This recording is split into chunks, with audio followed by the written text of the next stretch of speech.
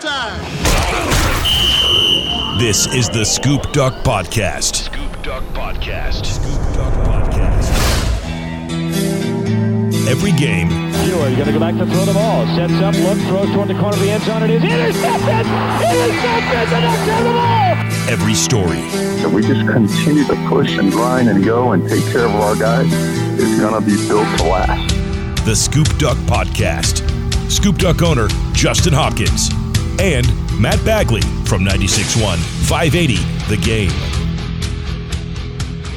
Hey everybody, Matt Bagley with you. I got Justin Hopkins on a Zoom call, and we're going to bring you Scoop Duck and Hi-Fi.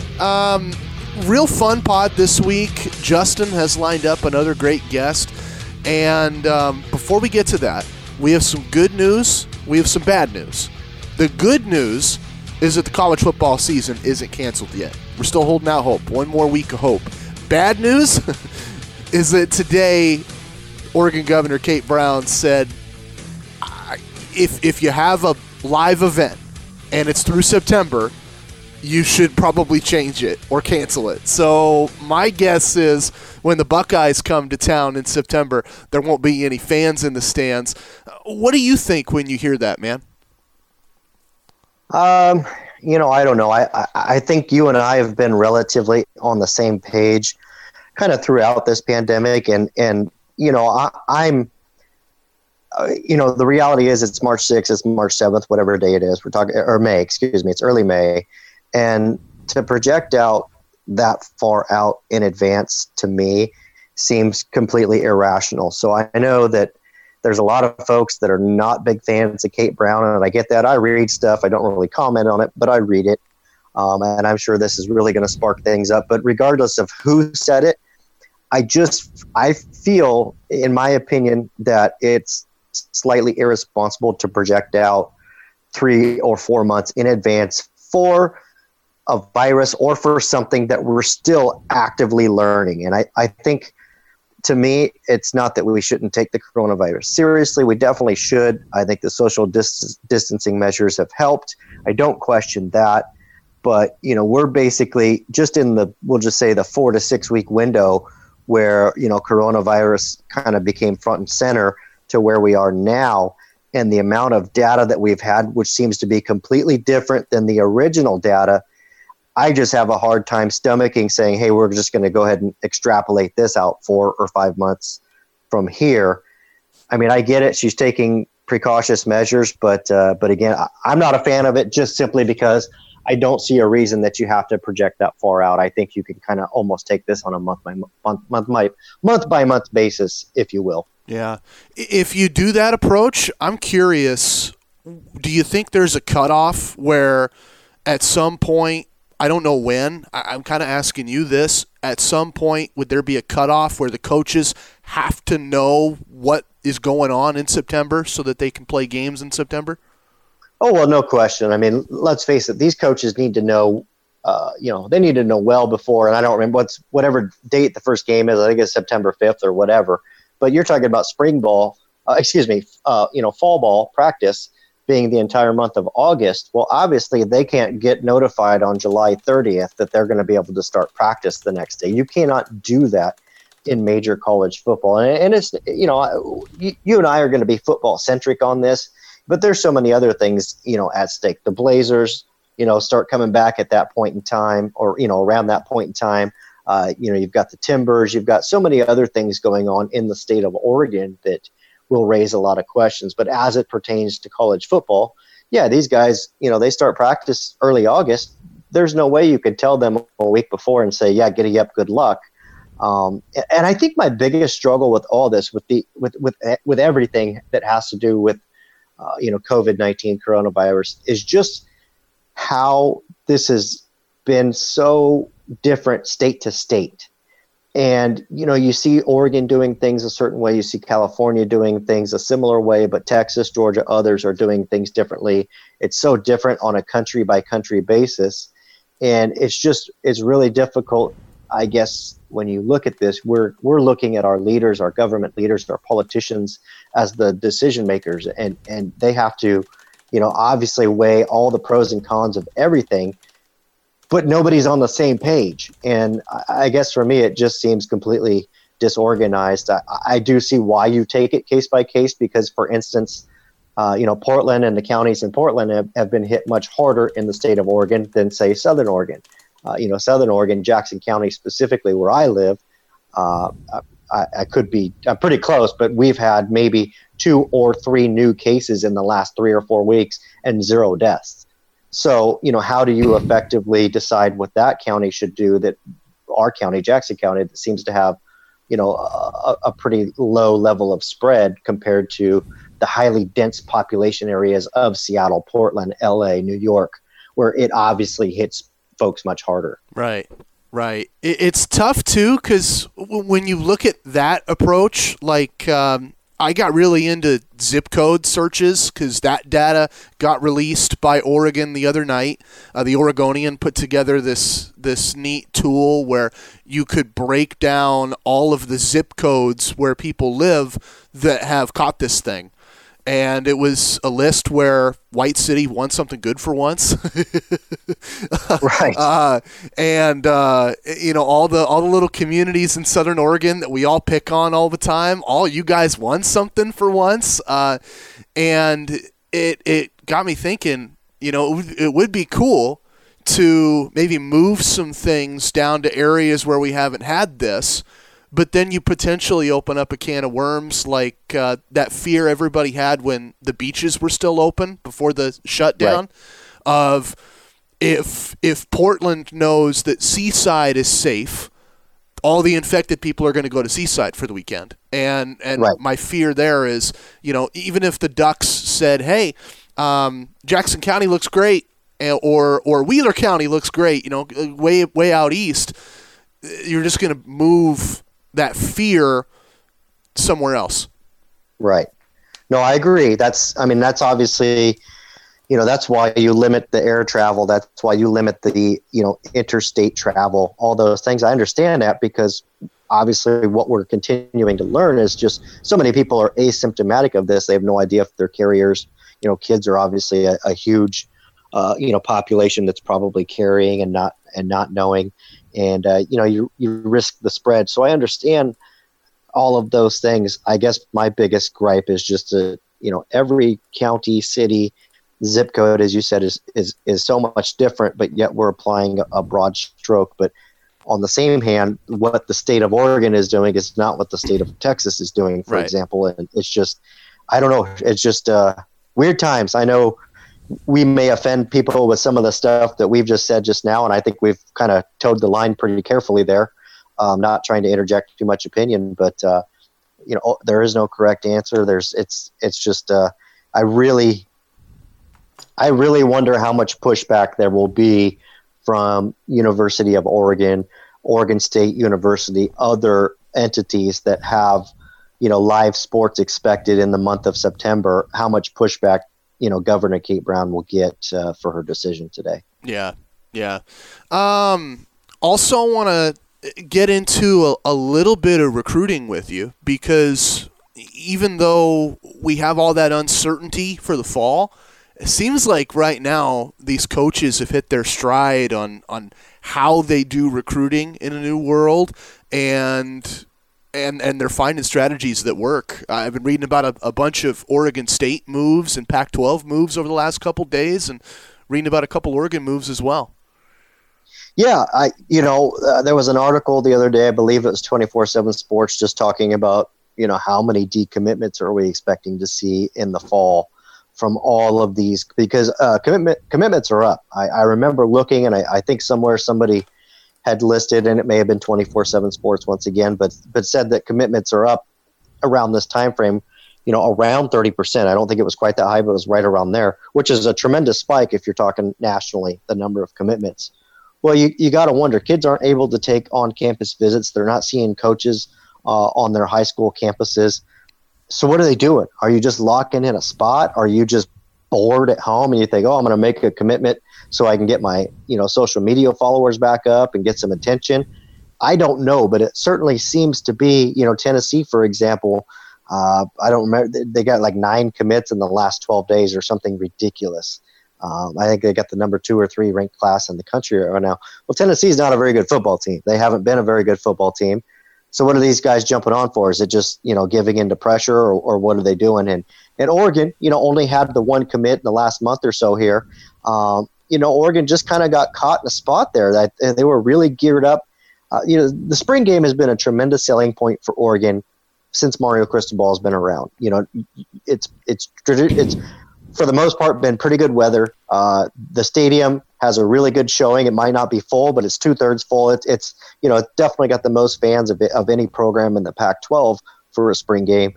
It's just a great atmosphere, and there was no reason not to circle that date as hey, let's bring in a big group of guys. Let's make a bang. Let's really push for this. You're still talking about the 3rd, 4th week of April.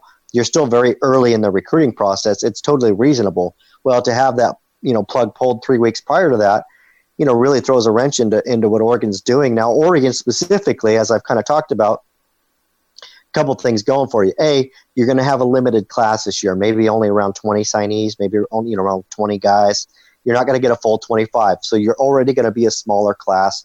You've already got 5 or 6 guys committed. So here you are. You're already just kind of looking at, maybe having room for about 15 guys, give or take, at this point moving forward.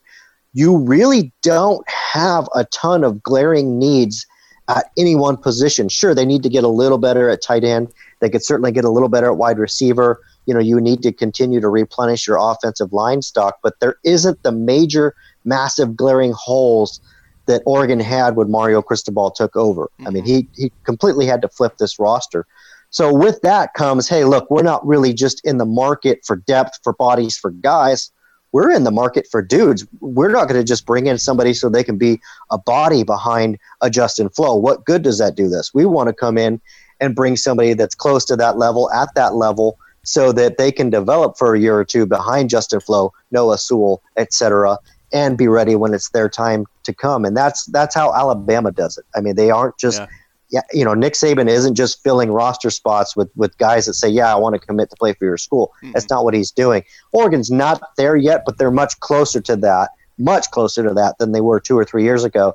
So recruiting is going to transition a little bit from, Oregon getting high numbers and bringing in lots of bodies and really finding projectables to, okay, now we are what I like to use for the term big game fishing. You go big game fishing, you're only catching 1 or 2 of those big bluefin tuna, but they're beautiful and you love it and it's a lot of fun. You go trout fishing and you catch 30 of them and it's fun, but it's a totally different type of fishing, and that's kind of where Oregon's at this point. How many guys would you classify on that roster as big game? On Oregon's current roster? Yeah. Got too many to list. I mean, obviously, we could just start with the obvious. Penei Sewell is a no-brain. That's a dude right there. I mean, just think, Penei Sewell is only about to enter his 3rd year of college football at Oregon. I mean, he's only played 2 years. He just signed with Oregon a couple years ago, and he's obviously one of the elite guys when you're talking about NFL talent. You're talking about Mykel Wright, another great-looking guy that's come in, that Mario Cristobal's been able to sign at corner. Penei Sewell, Noah Sewell, Justin Flo, who I mentioned earlier. Javon Holland, I saw, Mel Kiper's got Javon Holland as a top 10 draft pick. Mm-hmm. This roster has completely changed, frontwards and back. Is it absolutely where it needs to be? No, it can always, always, always be better. But just to consider where this team is now, even with the losses of guys like Troy Dye, Justin Herbert, and those that have gone on to the NFL, even with those losses, this roster is still in much better shape than it was just 2 short years ago. So once again, you're not just now looking for bodies. You're looking for, hey, look, we're not going to bring in somebody to sit behind Mykel Wright and Dante Manning. We need to come in and bring in somebody that has a chance to compete and push those guys and not only make them better, but get better in the process. All right. Looks like your guest that you secured this week is waiting in the room with us, so we'll get him on. Oregon cornerbacks coach Rod Chance. I am excited about this, man. How about you? Yeah, super excited. And, I don't know how much Coach Chance pays attention to social media or the news or whatnot, but there have been a lot of questions about cornerback recruiting, just cornerbacks in general, what Rod Chance brings to the table. And this is a chance for us to kind of get him for 15 minutes or so and listen to what he has to say. We won't get into too much recruiting because we want to keep him on the up and up and not get him in trouble with Coach Cristobal, but just, some of the things he looks for, generally speaking, and really, kind of to get to know Rod Chance a little more. I'm super excited about that. All right, he's Rod Chance, Oregon cornerbacks coach, and he joins us right now, Scoop Duck and Hi-Fi. Coach, my favorite question every time we have somebody on for the first time, when you're involved at Oregon, I want to know what brought you here. And for you, the question's a little different. What brought you back to Oregon? Yeah, that's a loaded question there. What brought me here or what brought me to Oregon? I think I preface it with this, man. I've always been and kept the mindset of my humble beginnings. I was a high school football coach. And, when you're a high school football coach in the Southeast, like I was in Atlanta, a lot of times, you're kind of used as a tool, for recruiting. And for myself, I kind of always envisioned myself of being more than that and really wanted people to see who I was as a ball coach. So I just kind of went to work. So my mentality is that as a high school football coach, in terms of my relationship skills and being able to see eye to eye with not only those players, but really to relate to the high school football coaches and what they're going through at this time. But, I think getting here, obviously you guys know, I started my career off as a high school football coach at Alpharetta High School. Took the job at my alma mater, Rhode Island. 30 days later, Franklin gave me a call, and, we had a previous relationship and brought me to Vanderbilt. I spent a year there on the offensive side of the ball. After that season was over, James went to Penn State and walks Derek Mason. And things went really well for me since then. Was able to help Coach Mason get it going. A couple of years after that, had an opportunity to go to Southern Utah to be the defensive coordinator there. What started out to be the defensive backs coach shortly turned into a few weeks, me turning into being a defensive coordinator. And, that was my first experience into those roles. And I really valued it by being a young minority coach. There aren't many, African-American defensive coordinators across the country, BS football, let alone all football. Right now it's currently 10. Time I've checked, if I'm not mistaken in there. But it was just something that I valued, an opportunity to work for an African-American head football coach. He was a defensive coordinator prior to me getting there, and I came in there running a whole totally different system than he had success with to arriving there. So spent 2 seasons there, were able to win a conference championship and do some things in a tough and difficult league with the team that probably had the lowest endowment in the conference. And, along the way, man, I was speaking at a clinic, and I believe we were in Nashville at the time, and I was at a coach's clinic, and I was speaking in a buzz session. It started out to be 15 people, and by the time I turned around, it was about 60 people. One of those people in that room was Keith Hayward. Wow. And Keith was someone that I did not know, but he's someone that I studied. As a young high school ball coach, I would watch drill of him as he was when he was at different universities in this conference, and I would watch and take and steal some of his drills off YouTube. So after that deal was over, some of the high school coaches in Atlanta, and in Los Angeles kind of introduced us because obviously Keith has been a player on this side a lot longer than I have. And we just built this bond, man, just started talking football. And, we go out on the road, recruit, and make sure we touch base and get in the car together and, make sure we grab lunch, bounce football off of them. And then in between that offseason, after we won the conference championship and heading into that next spring ball, I'm thinking I'm going back. Keith gave me a call looking for a young guy in an analyst role. And, my was, he asked me how much was I making. I said, well, hell, how much does it pay? Because every opportunity that I did see come my way wasn't necessarily an opportunity to leave the opportunity to coordinate or call plays, in my young age. But the situation at Oregon, was worth the risk of taking a step backwards in order to go forward. So obviously I was here that 2018 season, helped out a little bit in recruiting, obviously had a role in, what we were doing defensively, being that I had a lot of experience in the defense that our defensive coordinator at the time was running. That was a defense that I GA'd and QC in and knew it like the back of my hand. So I was able to come in and provide assistance, in terms of that my role that season. And, at the end of that season, there was, some conversations between Coach Cristobal and I that potentially coming on as a full-time assistant after that season.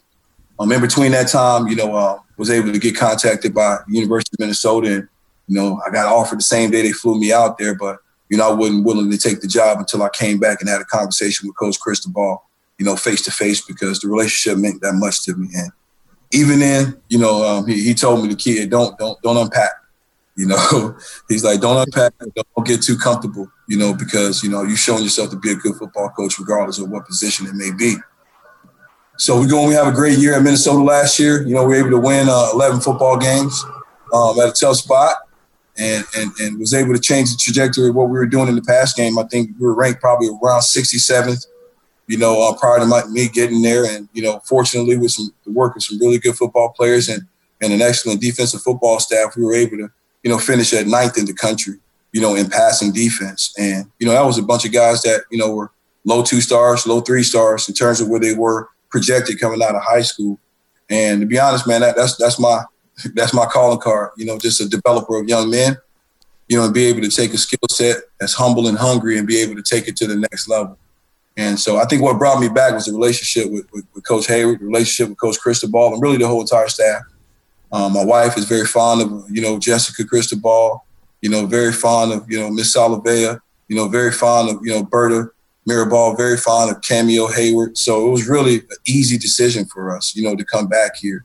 And, you know, a lot of times you sign a contract, you know, you win 11 football games, everything looking up in terms of where I was at, recruiting where I'm originally from, you know, where I coached high school at. But the opportunity to come back and be amongst family, you know, to be amongst the culture that I believe in, and to be on the staff that, one, knows me and allows me to be myself and also pushes me to develop me towards the goals that I'd like to pursue in the future.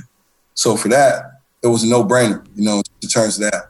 But that's kind of why I came back, man. And I want to win a national championship for Coach Phil Knight, you know, and that's, I got a burning passion to do it. I feel like this is a place that you can do it at, but also it does have the appeal that hasn't been done before. So a lot of times you go to these institutions that have such a rich tradition of winning championships that, you know, it's not as special when you do get over the hump or you do get one. So I think the appeal for, you know, a top perennial program in my mind, you know, to attract the type of talent that we can attract here nationally and the ability to win a championship that hadn't been done at, you know, just kind of feeds my fire on who I am as a competitor. Man, I hadn't thought about that at all, Coach, and I absolutely love your point. You make a tremendous point that first, there's nothing sweeter than that first championship. I mean, and you know, that would be for Oregon and that would be for Michael Jordan if you're watching that docuseries, but there's nothing more special than that first championship. So you're right. And to have a chance to be a part of that is something.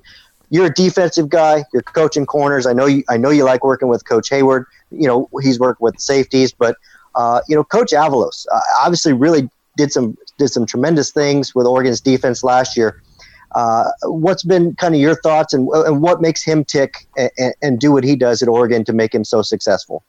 I think one, you know, I have to start by, I've known Andy for a while here. You know, I met Andy at, you know, San Bernardino Valley Community College, you know, probably my first time ever recruiting out west, and found him to be a great guy. You know, there were some opportunities on the staff he was on that I was definitely trying to get on as a young FCS coach that didn't necessarily work out, but I've always followed his career and, you know, and seen the job that he was doing from afar. Fast forwarded, you know, I actually saw him in a high school in Atlanta, you know, not knowing that opportunity at Oregon would be coming, you know, along the way. Now, you let him tell it. He knew it all along and didn't tell me anything. Just dry interviewed me as we sat in the high school. But it's been an awesome, you know, experience, you know, to get up under him. He's very detailed, has a great plan. I think the thing that I admire most about him is that he's a delegator. You know, he delegates the responsibilities to us, you know, and allows us to operate within our responsibilities and then holds us accountable to those responsibilities. At times you get into, you know, systems that may be a little bit micromanagerial, and it's good to be and refreshing to be a part of a collaborative experience, you know, with the coach that allows you to go. Yes, we discuss it. Yes, we're on the same page, but, you know, it's a situation where it always starts from, hey, Rob, what do you want to do? How do you want to get it done? So that's been great, you know, to be a part of and to be commended, you know, because a lot of times the higher you get up, the bigger the ego is at. So he's shown himself to be a humble guy, and I'm enjoying working with him. This is my second time really being in the eye front defense, so I'm a bit of a football junkie. But it's been great for me to kind of get back in it and get my chops back loose in the 3-4, 4-3 multiple defense. Coach, I love how you talk about the rapport you have with Coach Avalos and the reverence you have for Coach Cristobal. One thing I really noticed with your hire and some of the other hires that Coach Cristobal has made on his staff over the years is you guys all have a hunger and you all have some similar notes in your backgrounds. A lot of SEC guys, a lot of Power 5 guys, and guys that started at those lower levels like you did, high school football, and just had a passion for it. With that in mind, I think about the connection you have with the rest of your staff. Who are you closest with? On our staff now? Yeah. Man, I had to say, Coach Hayward, just because he and I have known each other, the longest. And obviously, when a person reaches out to you and extends an opportunity that, leads to this, how could you not have a connection with them? So I think for that reason alone and the bond that we developed, and obviously, we're going to be together, in terms of us being friends. And we also, work, together in the secondary. So I think he would be the person that I would be closest to. But I think that, that's the great thing about our staff. It's so diverse. I have so many different mentors that I can go to for different reasons. You know what I mean? Within the staff, for example, if I have an issue, with a family issue or with my wife or anything children related, I'm gonna come to Joe Salavea, just to kind of get some of the older wisdom from him. If I want to talk about the plight of a young coach in his profession, the young minority coach in this profession, I'm going to talk to Bobby Williams, who's been a head football coach, who's seen a lot longer than the tooth than I. So I just think so many people on our staff just serve a different purpose, for me and my development. And, I can go to Coach Cristobal about anything. I can go to Coach Mirabal about anything. And he's one of the greatest men I've come in contact with. And that's outside of football or anything related, which, again, I hate to go back, but it ties into why I came back. So I would say I have a connection with each person on our staff. Obviously, the only people that I have not necessarily been around as long as the guys who are, are newer to the staff or who were added to the season this past season. But for the guys that were here when I was here, man, that was a big part of me coming back. How much I love those guys and how well I enjoyed working with them. So, Coach, you are walking into one of the most talented rooms at Oregon, and that being the cornerbacks. And I would say it's really close with linebacker. I know Ken Wilson's got a lot of studs in there, as do you. Your Pro Football Focus continues to write article after article about Oregon secondary being one of the elite nationally. Diamador Lenore, Thomas Graham, obviously Mikael Wright's on the come up. What is Coach Jantz? What's kind of, I don't want to call it your agenda, but what's your plan with these young men, and what are you working on with them most? I know we're not doing face-to-face football at this point in time, but I know you've got a plan.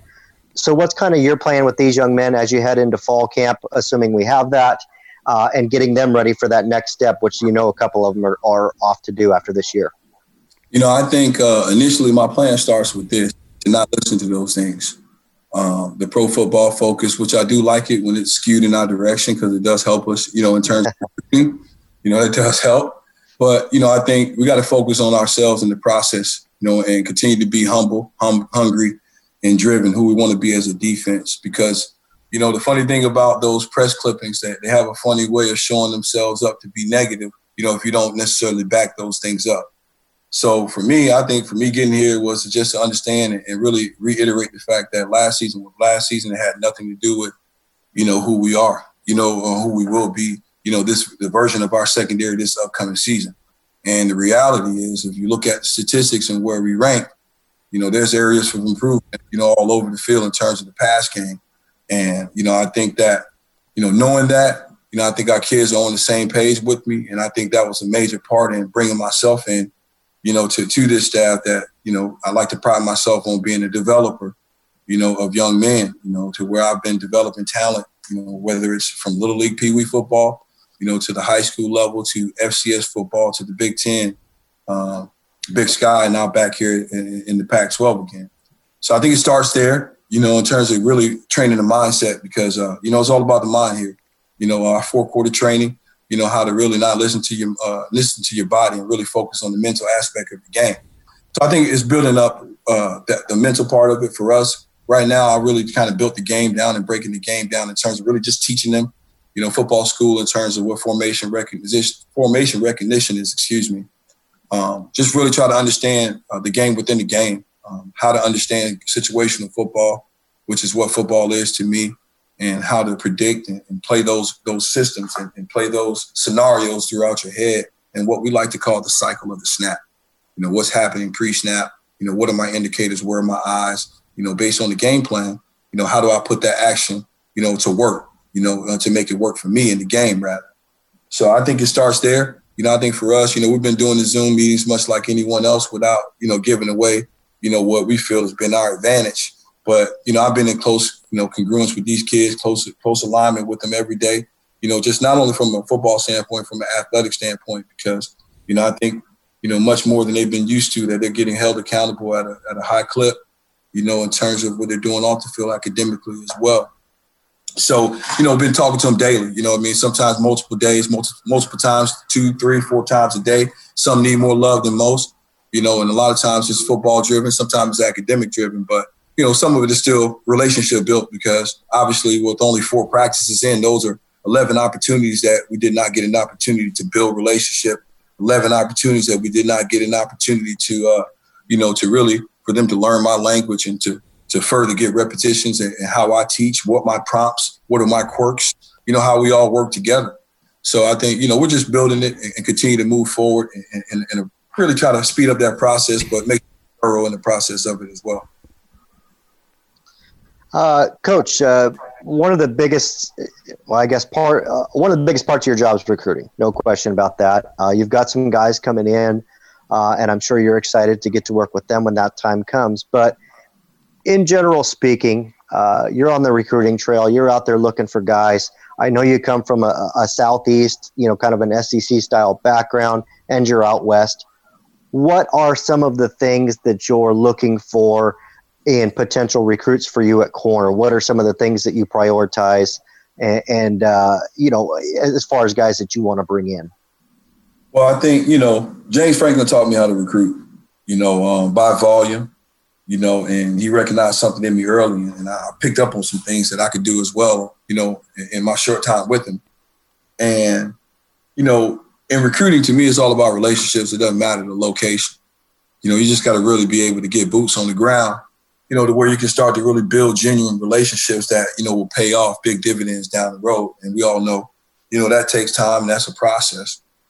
So I think for me, it all starts with who we want to be as a program. Because, nobody's right. 4-star, 5-star, 3-star, 2-star, we've all missed in terms of what our crystal ball projections have been. Crystal ball, not coach.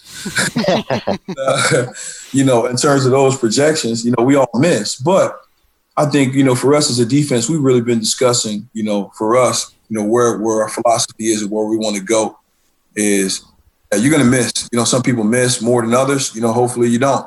But if we miss along these 3 guidelines, if the kids still possess these 3 things, he will be able to find a way to fight and claw, all right, to help us, win as a football team. And those 3 things are being humble, being hungry, and being driven.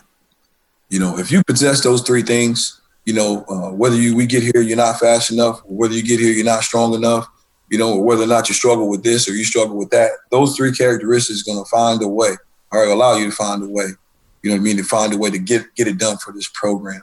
And that's all about the work that that's being done in terms of the background information. So I think it starts with that. I think in terms of parameters, we always want to start with the position of, getting length, because those guys are so hard to get. But I'm not a guy that's going to say that every single person has to be 6'3", in order to play corner for myself. I've had guys that were successful last season with a guy that was 6'3", and he was an all-conference player that had never started a game prior to that. And at the same time, the player that played opposite him was all-conference as well. He was 5'9", 195 pounds. So, I've had a lot of success just with different body styles, and it's just a process in the regiment. So, but I think in that with the numbers, you want to make sure that you can mix it around and have different body styles that you can throw at teams because, football games are situations and matchups. So, if we're living in a world where, we have one body style or we're heavy in the room in one body style, whether it's tall or not necessarily as tall, you're going to have issues in terms of the versatility. So For me, I like to be versatile. So if you see me in our room is a certain way and everybody looks the same, probably in the next class I'm going to be looking to change the body styles. Bring in a few different body styles that I can throw out there, to whether it's a shorter guy, that has the quickness and the short area quickness to stay in front of someone, whether it's a long, lean body that has the hip fluidity, but also has the foot speed, the fast twitch muscles to stay in front of a wide receiver and stay on top of them vertical. So it's just all different bodies and different tools, because I'm going to give the kids different tools to put in their tool bag. But in a sense, for the lack of a better term, those players that are different body styles and different skill sets, different speed are my tools for my, personal toolbox to get it done for this team. Coach, your answers have been phenomenal. I'm curious, could I ask you one more? Can we get one more with you? Sure. Okay. Brother, you got it. I'm in front of the screen right now. We're good. Awesome. In between a lot of Zooms loaded up. All right. I love your talk about intangibles. My dad used to coach corners when I was growing up in youth ball, and he's the same way. It's not so much a focus on measurables. Yeah, you'd love to have the big guy. Yeah, you'd love to have the fast guy. But you laid it out: hungry, humble, and driven. 3 really valuable intangibles at that position. Without giving away any industry secrets, how do you find that in guys? Well, I believe that the biggest thing about recruiting is gathering of information and real, truthful information. And when you get that information, you're running it by other sources as well. So I think that one part of the evaluation is the film. Okay, that's a piece of information. Another part of the evaluation is the live evaluation, where you get to see them compete and respond. Okay, and another piece of information is going to be, again, boots on the ground. Who do you know? What is the coach saying? What is the 707 guy saying? What is his Little League football coach saying? What is the girlfriend saying? What is the pastor saying? And does all of those things align? And I think, sometimes one person or a coach or a person may oversell a player, but consistently among it all, when you bring the average together, you're going to get an opportunity to find out who the kid really is. That, on top of having true, real, meaningful relationship building with the kid, because you'll find out who he is if you pay attention and listen. Because recruiting to me is relationship building. I don't recruit. I don't recruit. I'm always going to be a developer of men first and foremost. Best recruiting is going to be the development of the players on the field. And once that gets on the grass, I like to let that do the talking. But, I just think that's the way you start. That's where you got to find out what makes these kids twerk. And I think you got to de-recruit them as you recruit them. Because, I'm very demanding as a football coach. I don't want to create a false sense of reality that when you get here, I'm going to be your best friend, because I'm not. That's not my role. I don't have any 18-year-old friends. My role is to be a mentor and provide leadership for you and push you to be the best person you've been called to be, and at the same time build upon the foundation that your family has set for you, along with the guidelines of this program.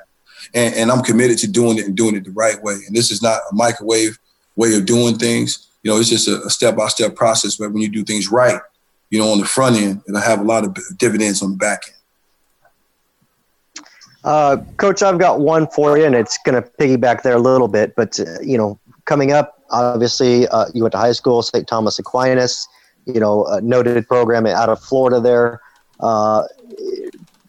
Worked at Alpharetta, coming out of the gate as a coach there.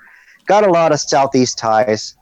What's it going to take for you to be able to transition that to the West Coast, where obviously you're based now, or is there much of a transition needed at all? I wouldn't say it's a huge transition, necessarily needed. Obviously this is not, the norm. This is not the circumstances that you would like to take this job up under in terms of dealing with the pandemic. But it is what it is. We got to overcome adversity. We got to adapt and adjust. But, to answer that, I think that my time back West, was really, very helpful for me. And I don't think that if I didn't recruit SoCal, Los Angeles, Orange County, that I would be here today. Those relationships, whether it's the high school football coaches in the area or, the 707 guys, I wouldn't be here. So, I think that allowed me to have, fertile bases, in on the West Coast. And I think just being from, South Florida, being, having coached in Atlanta and having the story that a lot of high school football coaches, a lot of us really want to be, college coaches. And for me to be someone that they've known, they've competed against, or, I've heard stories, it resonates when I walk through those schools. And I carry that badge of honor, as that high school coach, very, very highly, So I don't think necessarily that it's a huge, transition, but I just think it's about, under the normal circumstances, being able to get out and continue to build those relationships. Because right now I'll be on the road somewhere, but, somewhere I'll be somewhere hitting, somewhere 9, 10 schools, me burning it up, eating bad food, a bunch of sunflower seeds and Twizzlers. But, I'm not, so we're out here, we're trying to thrive, from behind the computer screens. But, I will say this, that, we know what Oregon is in terms of Pac-12 and the importance of, what the West Coast is, and to be able to continue on the stretch that we've been so very fortunate, that we've earned, because that wasn't given to us. That's been a lot of work by the other coaches and staffs and building relationships in California to where the things have helped us out, as well as the bordering states of Washington, as well as down in Arizona and Nevada, Utah as well. So I think that's important that I do understand that, and having been out here before, I do recognize the need, how important that is. And at the same time, knowing that my ties back east are very helpful, but it would have been great for me to get back out there, because these past 2 recruiting cycles, 1, I was working at Oregon off the field. 2, I was working at an institution that did not recruit California. So the ability to walk through those doors with that O on my chest would have been nice to rekindle some of those relationships, and also to kind of, put the beats on the street, if you would. But at the same time, I don't need necessarily that would have been,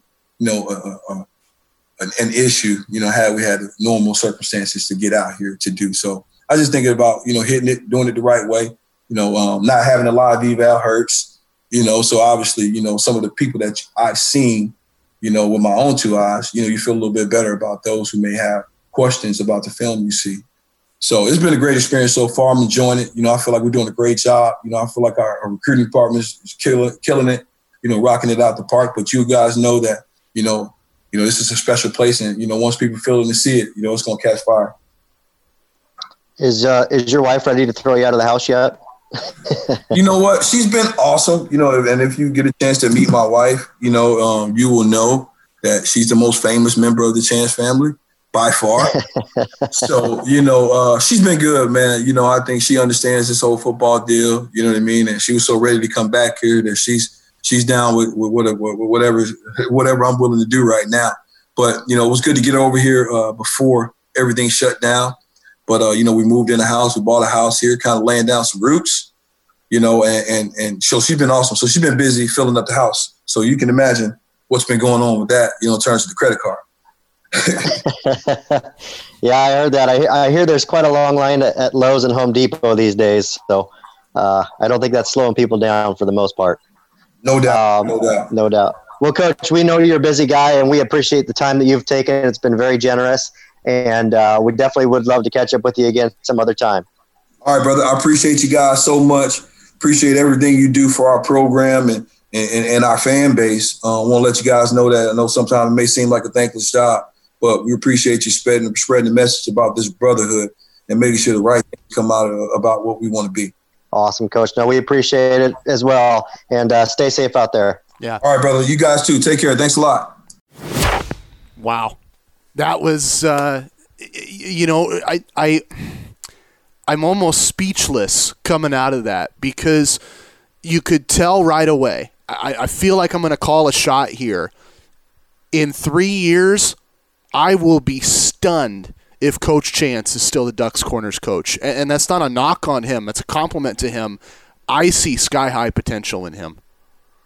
Well, you could feel the passion. You could feel the energy. You could feel that really he understands that there's a right way and a wrong way to do things, and he's not at Oregon to cut corners. He's here to work. He's chomping at the bit to get recruiting, which is obviously great news, for Oregon.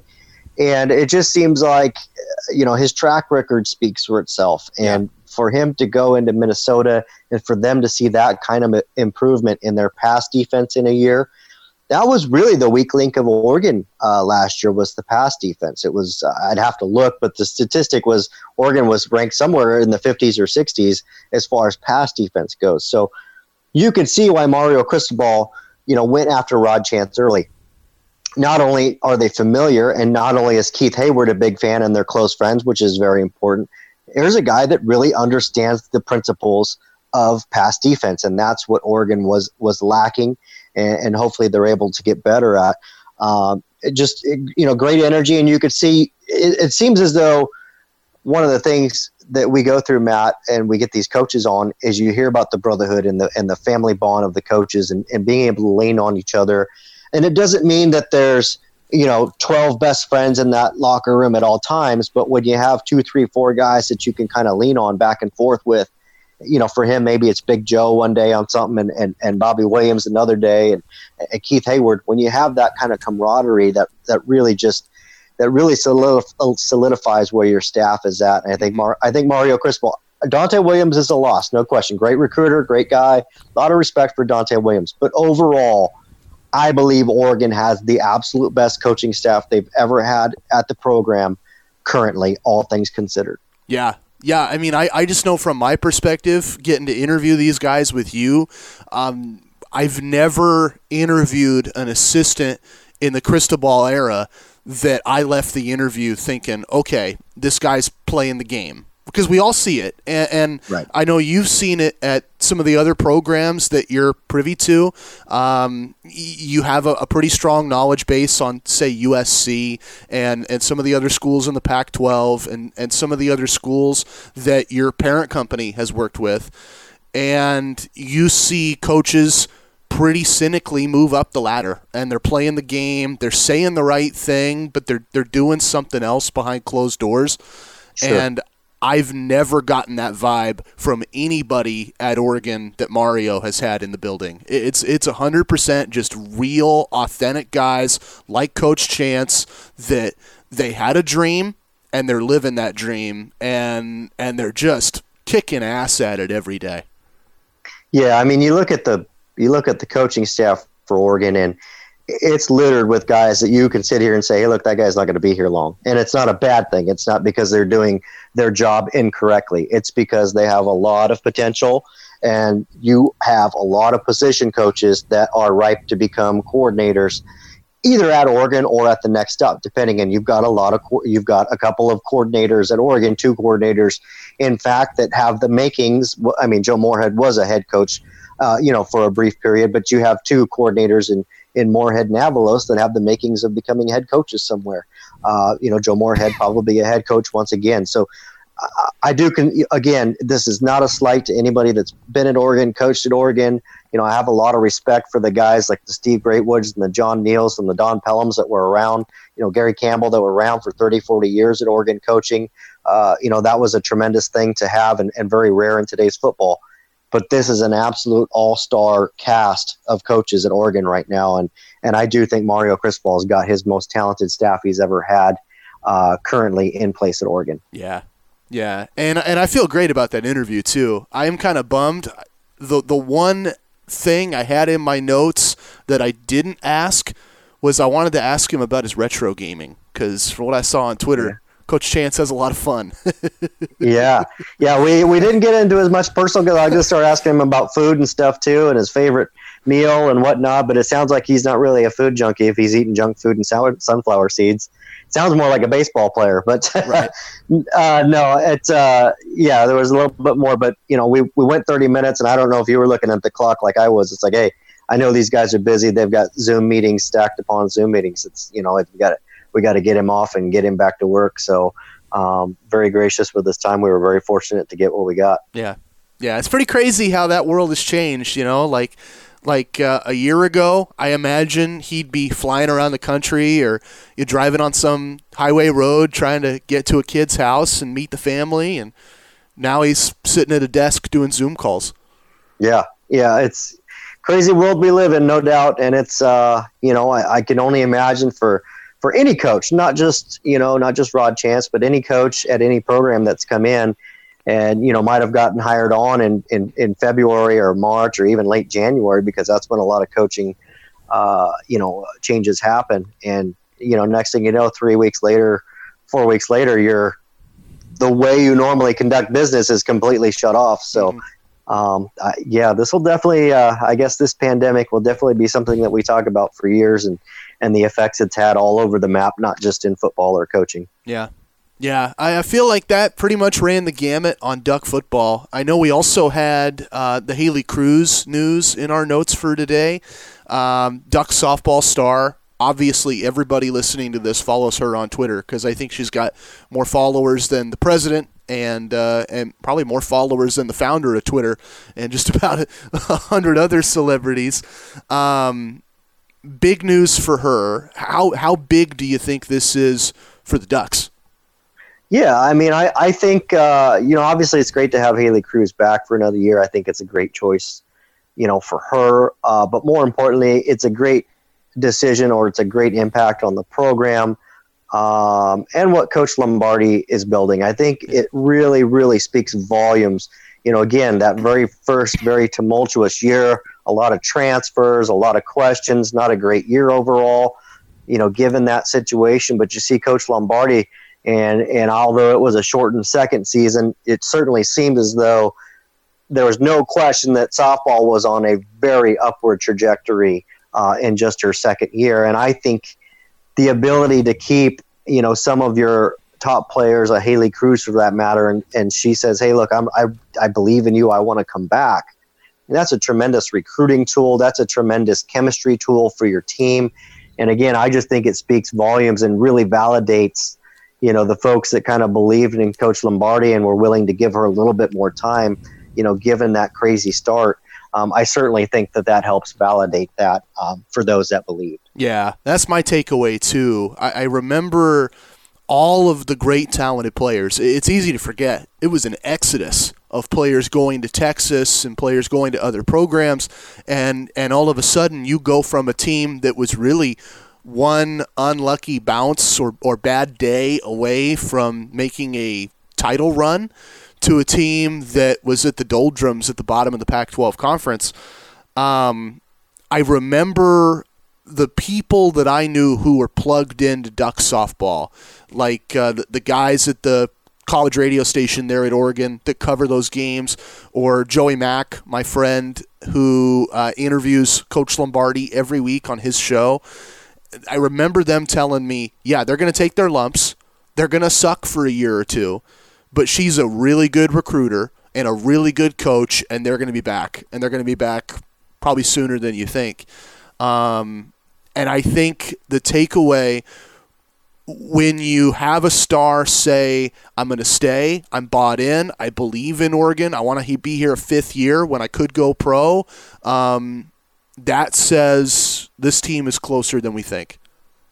Yeah, she definitely buys into the product. And like you said, that's a big indication of where they think they could be next year.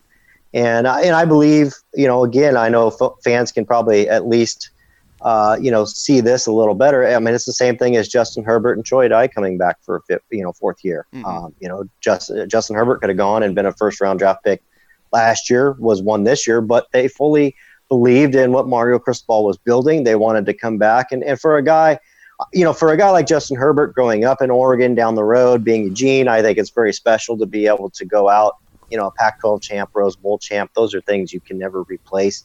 And for a guy like Troy Dye, sure, he wasn't brought up in Eugene, Oregon, but, coming into that program and having success and then failures and coordinator changes and position coach changes. And then to know, hey, look, we're on the upward, we're on the right track here. I know if I come back, it's the right thing. And obviously it was.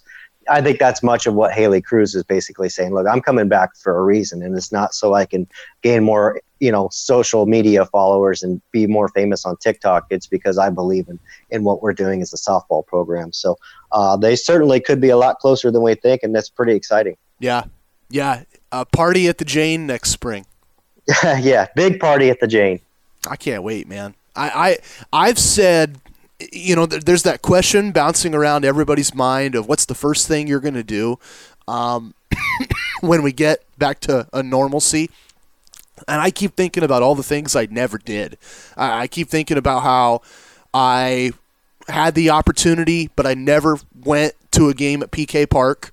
I had the opportunity, but I never went to the Jane. I've been to the old Matt Night, but I hadn't been to the new Matt Night. or old Matt Court, excuse me. Hadn't Sure. been to Matt Knight. I can't wait when we get normalcy to go to a Duck softball game and just be in that frenzy. That's one of my favorite crowds in the country. Yeah, you got some serious boxes to start checking off, and along with that, you got to get to Ex Novo sooner than later as well. Yeah, the real one, not the Beaverton one. Yeah. The real one. Yeah. Well, you got a bucket list of breweries to hit if you're going to get started on that train being in Portland these days. So, yeah. It's tough. I do a video conference every day with my coworkers, and they ask me, "Hey, how do you like Portland so far?" And I have to tell them that I'm cooped indoors all day. Right. Yeah. It's a different venue, but it's basically the same scenery, right? You're just stuck indoors in a different county. Yeah. Yeah.